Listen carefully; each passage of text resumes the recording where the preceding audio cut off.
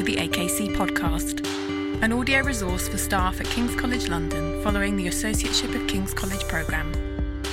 The AKC is an inclusive, research-led programme of lectures which explore diverse religious and cultural perspectives. For more information, visit kcl.ac.uk/AKC. Handouts, presentation slides and further reading links for this lecture are available on the AKC Keats area.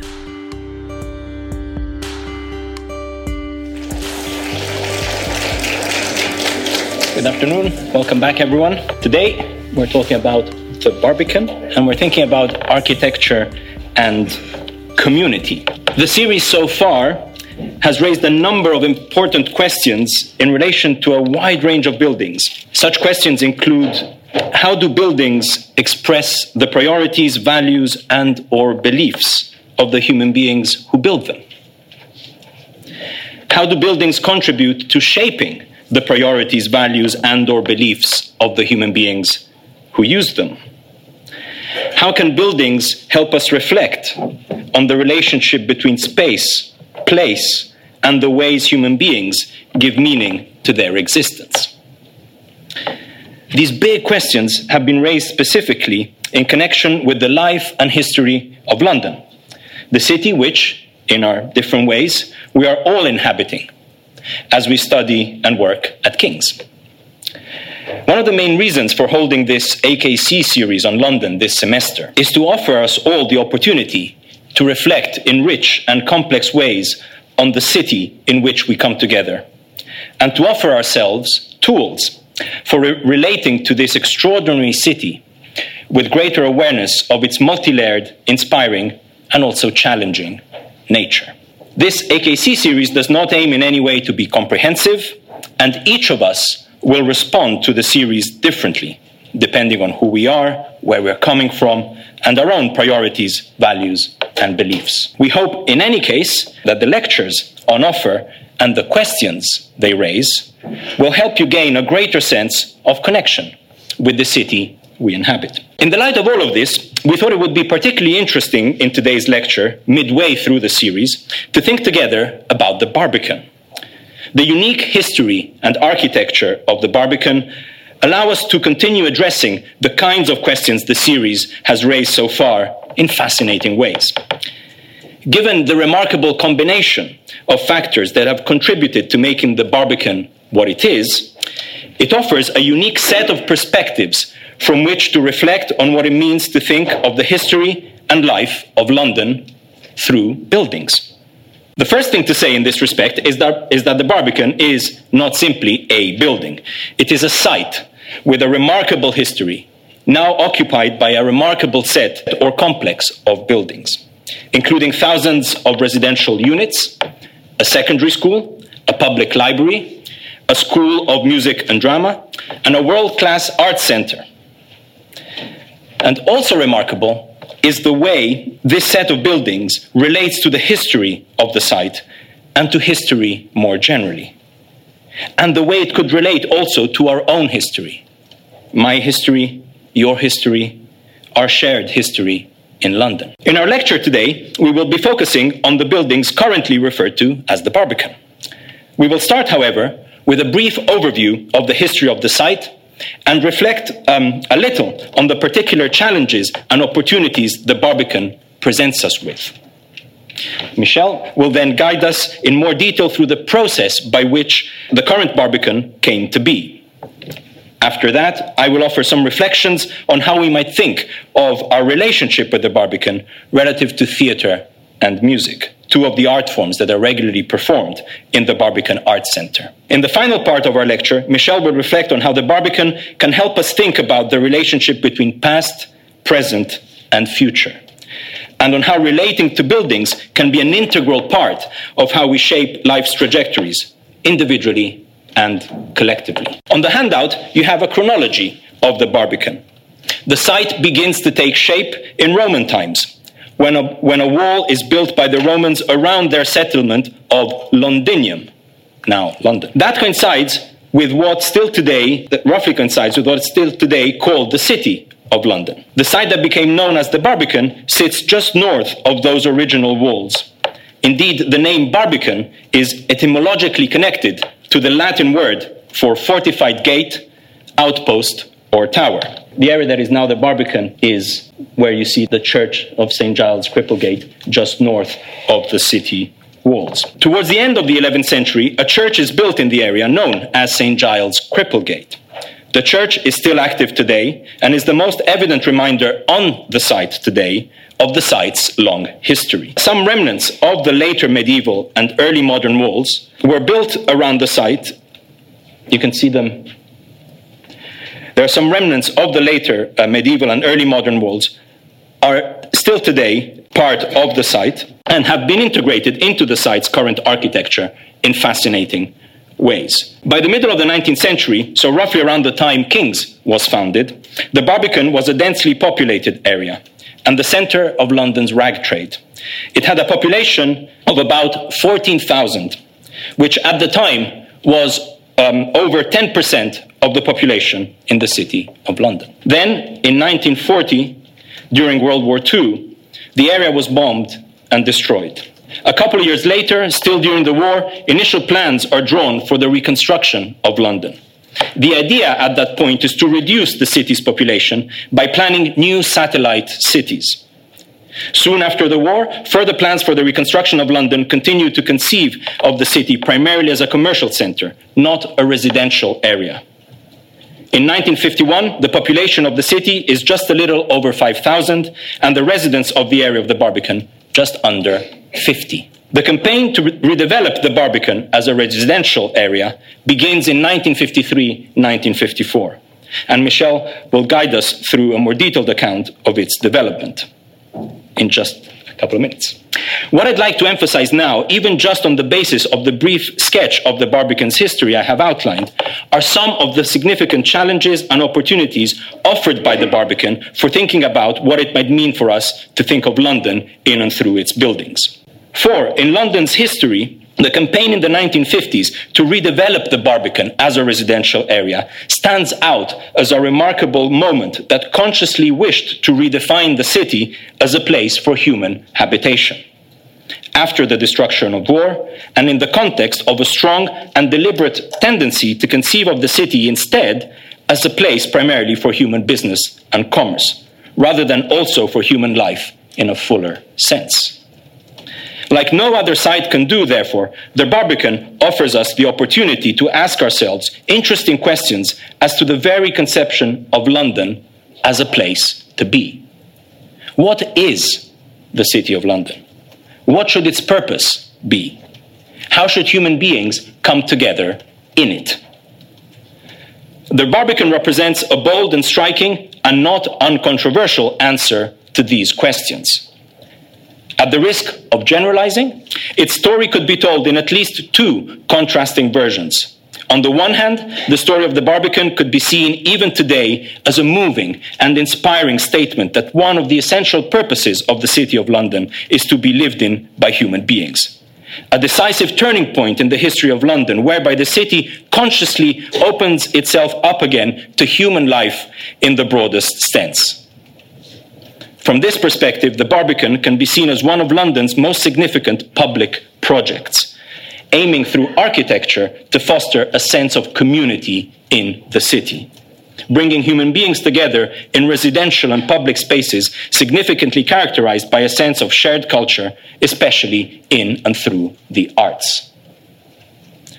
On the other hand, the story of the Barbican could be seen as a dated and perhaps outdated statement, not of the value for London of a sense of community in general, but of the value for London of a very specific kind of community, that of a relatively wealthy and predominantly white middle class.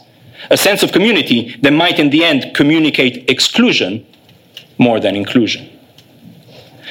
The tension between these two stories is perhaps best expressed by the site's own architecture.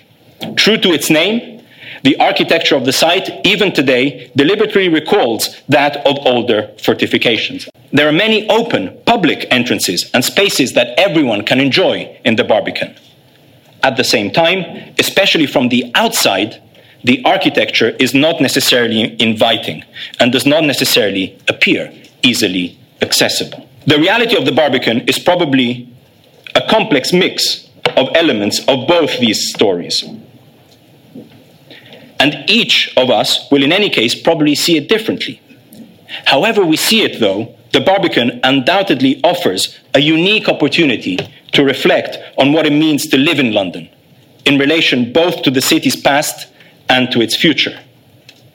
And one of the aims of our lecture today is to invite you to engage with the Barbican as a way of enriching your own sense of what it means to live in London, connecting both to its past and to its future.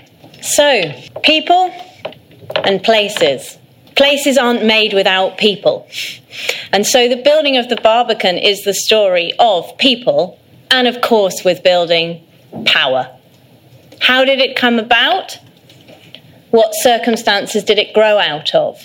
As Vittorio's already said, in 1940, on the 29th of December, an enormous incendiary attack took place on the City of London. And we have Christopher Wren's St. Paul's Cathedral still standing, a testimony to the firefighters who rushed there. But during this attack, to save something, other things had to be lost. And it was this area that stands north, which is today the Barbican, that was lost. They were unable to fight the fires, and the entire area was gutted.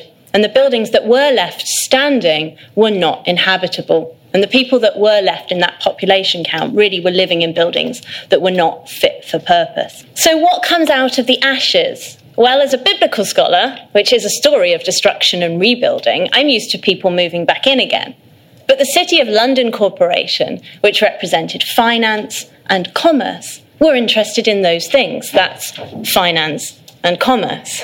And people are pawns within those things.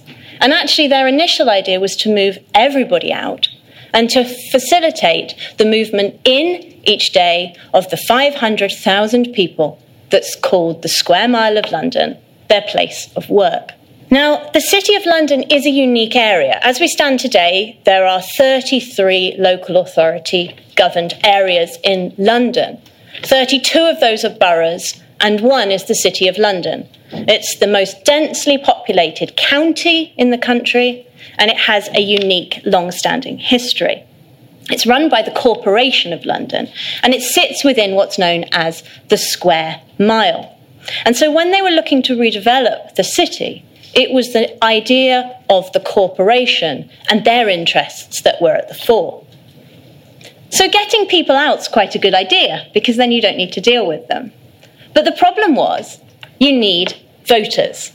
And the City of London only had businesses to vote. And if it wanted to continue as an independent entity, it needed people.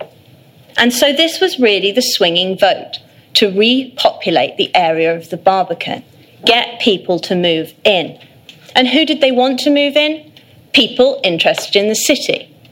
So what the Barbican was never intended to be was a programme of socialist housing. This was a programme of housing for people that were working in the financial district, middle and upper income. The idea was they would build something that would make them money, get the wealthy people to come in, charge them rents. These houses were not for sale. They were for renting out, get the revenue in, get the votes in, boom, everyone's a winner. And this is the area as it stood that they were looking at to develop. And these streets today have become lost in the redevelopment. You can see the plan and then the reality. There really was nothing there. This is a dream, though, at this time period. So we're talking the 1950s. This is when modernism is really starting to take a grip in Britain. And what does every modernist architect want? They want a blank canvas. And as Chamberlain, Powell and Bon, the architects that went on to build the Barbican, say, it only rarely happens in the centre of an old city that a large and clear intention coincides with a large and clear site. Le Corbusier's plans for redeveloping Paris are perhaps the most notorious, where he said, let's just get rid of all the old, in with the new. But Chamberlain, Powell and Bon got the opportunity to actually bring the new in. And when they were voted architects to build this site, they dreamed big. You've got to think post-war boom Britain. They'd been involved in 1951 in the Festival of Britain, which was celebrating all that the country had to offer and what it could become. And this is their 1955 plan for what the Barbican could be. It's taking us back into that period of the post-war mentality within Britain. They dreamed big, and they dreamed big with the corporation, and they made friends and enemies, as we all do. And it's brought out of tension that it sits as it does today. But they were also able to evolve, and they were very organic architects. And as the time goes on of creating the Barbican, we see them bring in more and more cutting-edge influences. And here it is being built. It was an amazing brief. Bring together in quite a small site a population density of residential accommodation which would cater for 230 people per acre. It's extremely dense. They also had to put in a large secondary school, the Guildhall School, as Vittorio said, and provisions for an art centre. And because they kept dreaming big, they kept adding more elements. And so this is, as the Barbican stands, this north area, which is on the far left there, was a later addition, which they fought for. And in the centre, this is the art centre going up. And it was a tiny area they were left with, but they kept dreaming big, bigger and bigger. And so what do? If you can't build up, you build down. And so as the art centre stands today, it has this flow, as you can see. This is when it originally opened in 1982. 3rd of March, the Queen opened the Barbican Art Centre. It's 9 floors. But actually, 4 of those are underground, and it goes down well beneath the route of the railway, which they chose to reroute, by the way, underneath the Barbican site to facilitate it as a place to live. And crammed into this extremely tight area are all of these different arts facilities. It is a model of quite genius and unique engineering. And credit needs to be given to the engineers of Arup, who had a lot of influence and pioneering techniques to be able to make this. There's a 3-metre concrete wall all around the art centre to stop the towers from falling in and everything from sinking. This is only 17 feet above sea level. So it's particularly special. But when you're going for something so big and when you aim so high, it's hardly surprising that tensions break out. And buildings, as I said, are about people. And in the end, it's about the people that literally built the buildings, the building contractors. It was built in 5 stages, spanning from 1962-65 through to 1982. They had huge numbers of labourers come in, 3 different companies taking on different phases. And it broke out as an area of huge contention within the building industry. It had the longest construction strike in the history of Britain. It lasted for over a year. And what this strike tells us are the pressures of pushing higher and higher and harder and harder. The architects kept revisiting their plans. They were not hands-off people. Oh my goodness, were they not? Like, talk about micromanagers. They were 6 weeks behind with designs. They kept revising. And just to give you an idea, all of the concrete that makes up the Barbican was not prefabricated concrete slabs made off-site, but it was all done in situ. So they poured all of that concrete wet and allowed it to dry in concrete shuttering that had to be built up into those towers. Within that, they were making areas that were 20 feet big of concrete with large pieces of wood to hold it in. They had a 1/8 of an inch margin for error within a 20-foot span of concrete. They pushed the engineers and the constructors to the limit, who pushed their employees to the limit. The benefit system, the different trades that were involved, the pressures broke out. And as I said, this is one of the longest construction strikes known. And it involved the entire country. People came down from Merseyside, from Sheffield to join in this strike. And I have added a link onto the handout for you of a fascinating project done by the University of Westminster, which brings the voices of the people involved in this strike alive and shows you pictures that they took on site up on the top of the cranes when they were building it. And it reminds us when we're taking photos, this PowerPoint is a testimony to my photo essay of the Barbican. When I'm taking these photos, the people that built this are able to speak behind it. It's not just an aesthetic experience. And so the building of the Barbican really represents 20 years and all these different people and tensions. So, with that in mind, I'm going to move back to Vittorio to take us through how we might be more involved. Right, so playing the Barbican. In this next section of the lecture, I wish to offer some reflections, general reflections, on the relationship between the Barbican and the arts and us. I wish to do this as a further way of opening up different perspectives from which we might think of how architecture and community are related in the Barbican, and of how we might participate in all this, if we wish to do so. I will be focusing in particular on theatre and music, two of the principal art forms regularly played in the Barbican Art Centre. Indeed, the Art Centre is the residence of two of the world's most prestigious institutions in the performing arts, the Royal Shakespeare Company and the London Symphony Orchestra. This is something that has been part of the vision of the Barbican history since its early days in the 1960s. So long before the Art Centre was formally inaugurated by Queen Elizabeth II in March 1982. I won't say much about the Royal Shakespeare Company or London Symphony Orchestra in themselves, but I will take theatre and music more generally as suggesting fruitful ways for us to engage with the architecture of the Barbican, and perhaps architecture more generally. Before doing so, however, I wanted to take a look in a little more detail at the quotes you have at the beginning of the handout. First, you have the words of photographer Peter Bloomfield, who was invited to document the construction of the Barbican and the Art Centre. He says the Barbican was going to be a significant part of the City of London, and I wanted to be part of it. Note how, in these words, there appears to be no hint of aesthetic judgment.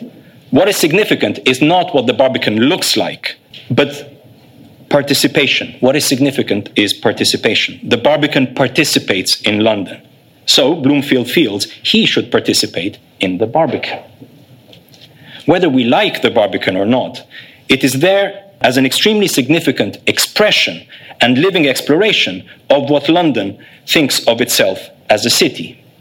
How might we participate in this? The second quote on the handout is, you have the words of designer Vivienne Westwood. Again, I'll quote these, it's a longer quote. Why shouldn't I love the Barbican? I'm in heaven at a concert or a play. Going is a privilege, a treat, an occasion. I love the space. Outside, getting there is a mini adventure of anticipation. And inside, during intervals, the open space is cozy because there is so much going on and you can see everyone and you feel you're protected in this large complex by the pleasure of it all. Once again, the emphasis is not on aesthetic judgment. Once again, the emphasis is on participation. Westwood refers to her love for attending plays and concerts at the Barbican. The experience for Westwood is one that seems to be characterized as much by how in the Barbican architecture and community are related as by the performance themselves. It's as if attending a performance at the Barbican is valuable in and of itself, as living expression of what the Barbican is. In this sense, it might be possible to think of the Barbican not just as a place where plays and concerts happen, not just a place where performances happen, but as a performance in itself. The Barbican, we might say, is part of London's ongoing living performance of itself as a city. Part of London's conscious fashioning of itself in the light of what those who live and work in it think it should be or could be. So let us think first about the Barbican as theatre. In what sense might it be fruitful to think of the Barbican as theatre? First, we might draw attention to the Barbican as dramatic or theatrical architecture. Just take this view behind me, for example. Indeed, these are the kind of terms that those who write or speak about the Barbican often employ. A theatrical landscape, dramatic architecture. The Barbican is certainly dramatic, and we can certainly speak of its architecture as theatrical. But what might we mean by this? We might initially think of the site on which the Barbican is built as a stage, perhaps, and the Barbican's architecture as what happens on it. Thinking of the architecture in this way might indeed bring it to life in our minds as living performance. We might think of it as a deliberate and articulate presence in space and time, a presence meant to construct its own virtually self-sufficient world, a world that is not static, but that in fact tells a story. The architectural presence of the Barbican is visually dramatic. No matter where we start from, if we let our eye follow the Barbican's striking buildings, we might think of the architecture as presenting us with a compelling presence, a compelling story about how space and time might indeed be inhabited by human beings. This applies to the Barbican's outdoor spaces.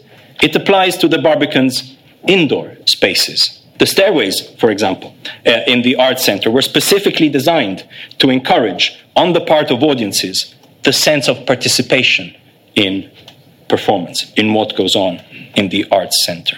And thinking of the Barbican's architecture in this way immediately opens up another important sense in which the Barbican might be thought of as theatrical. We might think of the Barbican not just as a theatrical presence on the stage that is London, but we might more specifically think of the Barbican itself as a stage for us, perhaps. Indeed, whatever we think of that idea, the Barbican itself does have many stages. You have directions there on how to reach them. The Barbican has many stages where performances happen. But what about the Barbican itself as a stage? Having suggested that we can think of the Barbican as a deliberate and articulate presence in space and time, generating its own virtually self-sufficient world, the next question is, how might we choose to inhabit this world? What role are we invited to play in the drama that is the Barbican? What role do we wish to play? In order to reflect on this, it is important, first of all, to recognize that many of the spaces that make up the Barbican, including the Arts Center, are indeed public spaces. Spaces open to everyone, whether attending a performance or not. Indeed, these are spaces regularly used by many people for different purposes, from groups of students using the space to study together, to the homeless person using the public library to listen to the CDs available there. However we choose to be in the Barbican, by being there, or even by choosing not to be there, we are taking part in the performance that it is, contributing with our presence to define what it means and what it might continue to mean for London, and perhaps not just for London. Another way of thinking about all this might be to recall that in a number of his plays, Shakespeare invites his audiences to think of the stage and the world not as separate, but as integrally related, of the world itself as a stage in which we all play our different parts. The Barbican offers a unique opportunity for each of us to reflect on the part we wish to play in the play that is London. So, after these few suggestions on how we might think of the Barbican as theatre, what about the Barbican as music? Again, as with Barbican as theatre, we can think of the Barbican as music in at least two interrelated ways. First, we can think of architecture itself as somehow musical. We can, for instance, zoom in on some of its architectural features, the architectural features of the Barbican. How are they repeated? And how are they related to each other? And how all of these relations taken together form a whole? We might indeed think of the Barbican like a piece of music, as having rhythms, motives, harmonies, different shapes and senses of direction, round, horizontal, straight, vertical, how different shapes and senses of direction interact with each other. And we shouldn't forget that interacting with these shapes and senses of direction is not, for us, a static but a dynamic affair. Where we look from and how we look at things will make a difference to how we perceive them. It's also important to remember the spaces in which we move. Perhaps some of those spaces we might not initially be inclined to give a lot of attention to. One of the most significant features of buildings are the spaces and pathways that are specifically designed for human beings to move from one place to another. And this is especially important at the Barbican, which was specifically designed as a pedestrian area, traversed by a complex network of elevated pathways. How we move through these pathways will make a difference to how we perceive the music that is the Barbican. Having said this leads us back once again to us. Once we have said that it might be possible to speak of architecture in musical terms, the next question is, how do we wish to play this music? Do we in any case even wish to play it or not? However we wish to answer these questions, they once again open up even broader questions as to the significance of how human life unfolds in time and space. A piece of music cannot be listened to all at once. It takes time. A piece of music is a human composition that deliberately occupies time so as to allow us, with its rhythms, melodies, and harmonies, to inhabit time in a richer way. Sometimes easy, sometimes difficult, sometimes sweet, sometimes jarring, sometimes comforting, sometimes unsettling. Architecture might be thought of as music in space. Architecture might be thought of as human composition that deliberately occupies space so as to allow us, with its rhythms, melodies, and harmonies, to inhabit time in richer ways. Sometimes easy, sometimes difficult, sometimes sweet, sometimes jarring, sometimes comforting, sometimes unsettling. With its rhythms, motives, harmonies, the Barbican can be seen as a bold and striking composition that occupies space as to allow us to inhabit it more richly.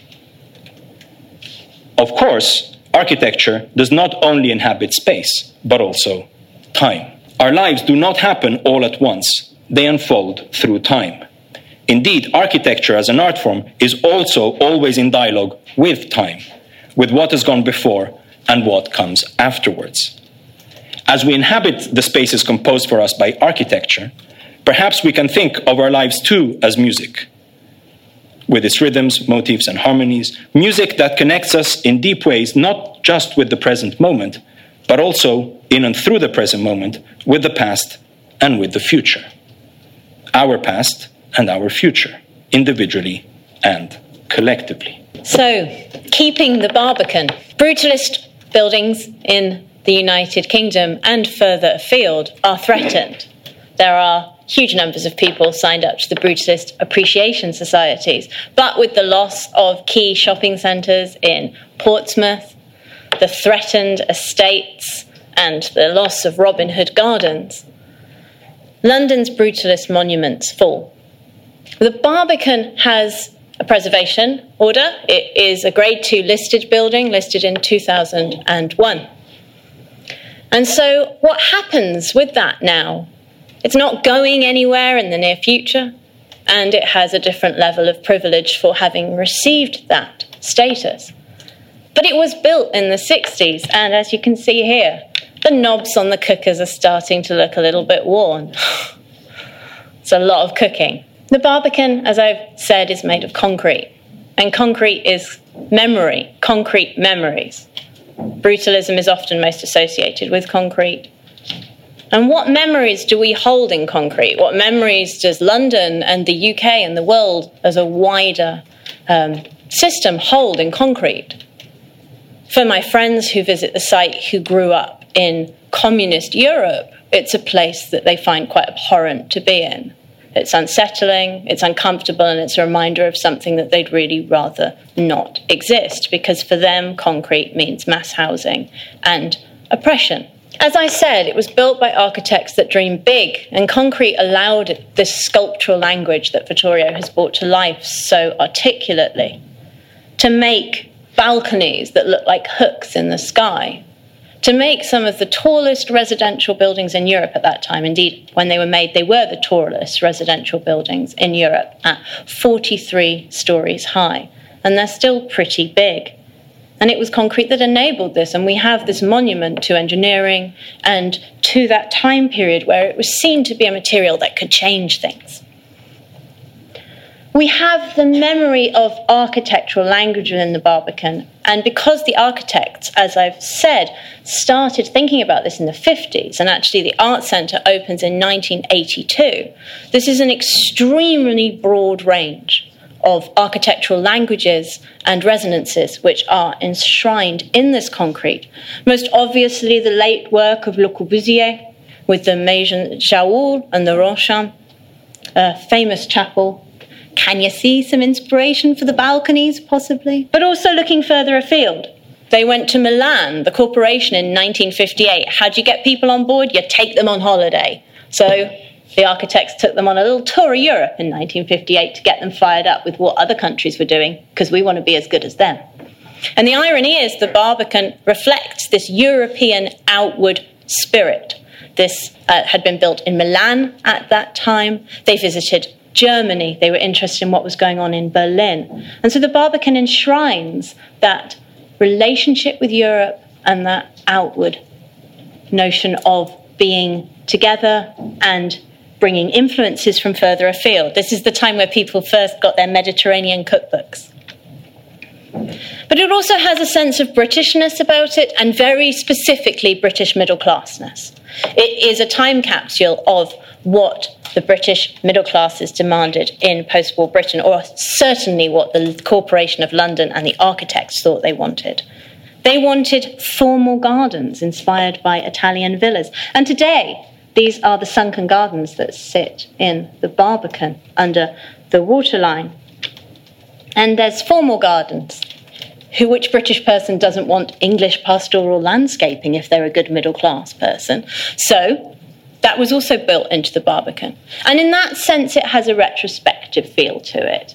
It represents everything that that class system had in it, where they were specifically aiming at a specific group, i.e., it was quite specific. But I want you to think about what the landscape and the people were like at this time. This is The Concrete and the Clay by Unit 4-2. Look at those funky dance moves. They are dancing in the Barbican site when it was first being built in 1962. Cutting edge pop. It's a testimony to the past and to memories of that group.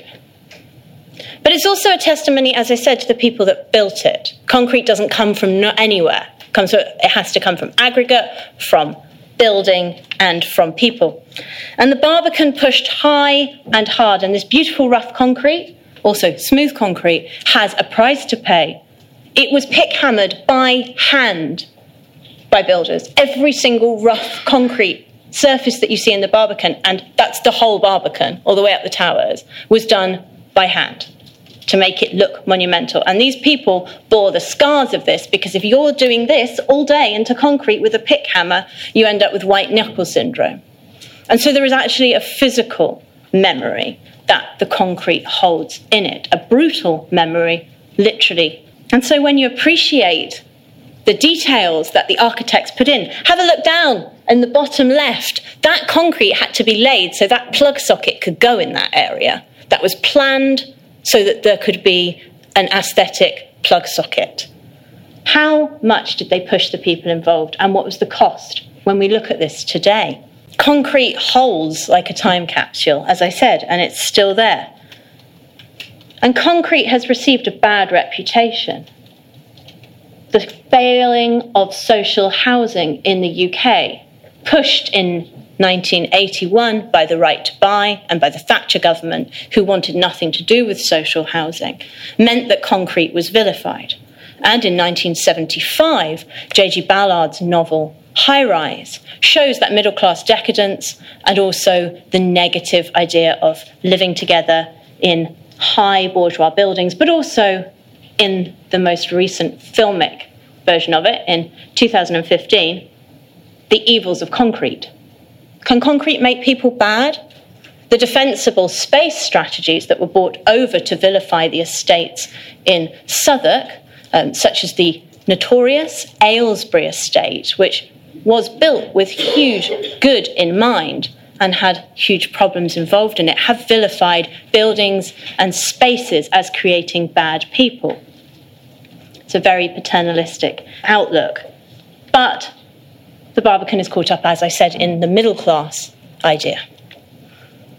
And it's the middle class idea of the future as well, which we see. Here's a lift lobby of one of the towers. It's known as the Dalek. You press one of these buttons to get in a lift. It's a failed future. It's a future where high-rises and large estates have generally been said to fail. The Prue Igoe estate in America, when that's demolished, being seen to be the pinnacle of mass housing in that way failing. But it stands to remind us of what people in the past dreamed of and what they thought the future would look like. But the Barbican has gone through a renewal. After falling off the radar, after being vilified by the press, the Instagram generation, that's us, have changed it. The concrete has become an aesthetic pleasure again. These spaces that were seen to be threatening under the defensible space ideas and the documentaries filmed in the Aylesbury estate, the terror of the empty walkway and who might lurk in the dark, this empty, depopulated place has become an aesthetic experience and something to live and to experience. And isn't that ironic? Because, as I've said, the Barbican was built to be a place of population.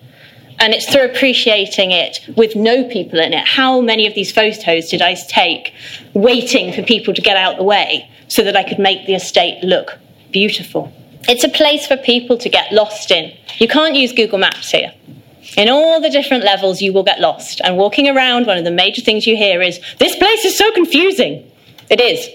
And is that a scary thing, or is it something where we can be challenged? That's a question.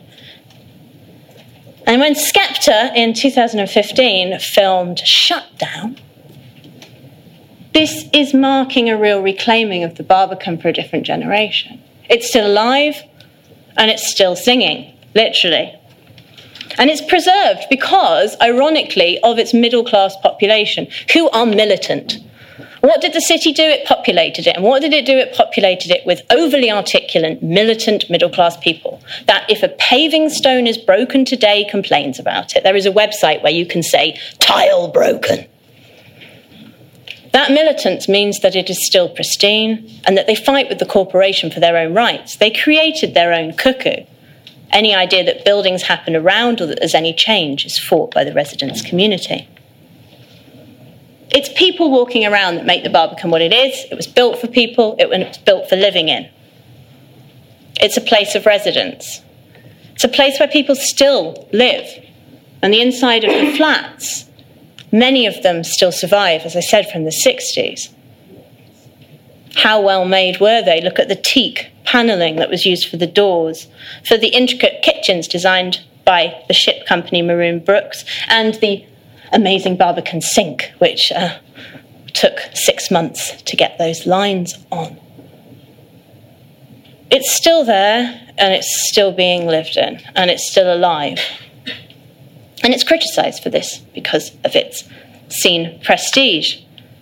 But the flip side is, as George told you last week, any of the new housing that's being built in London is luxury affordable housing, i.e. if you've got 8 million, because you can buy a nice little flat.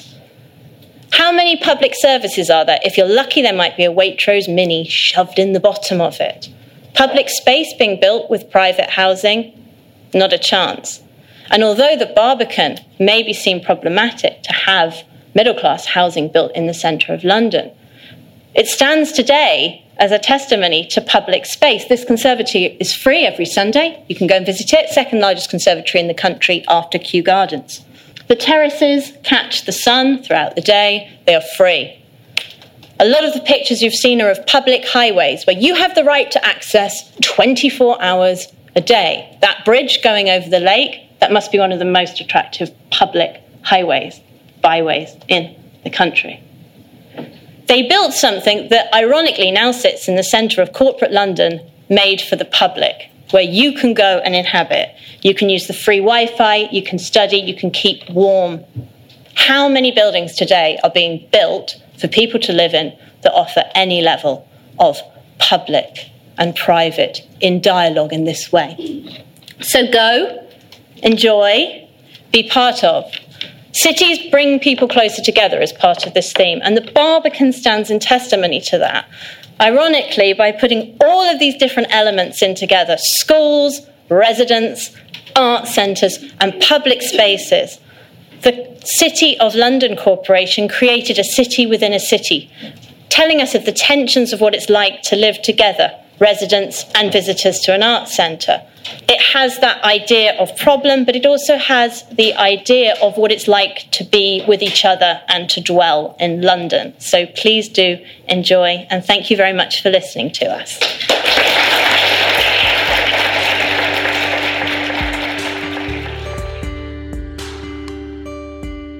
Thank you for listening to the AKC podcast. If you have enjoyed this lecture, please click subscribe in your podcast app to receive future episodes. AKC, at the heart of King's thinking.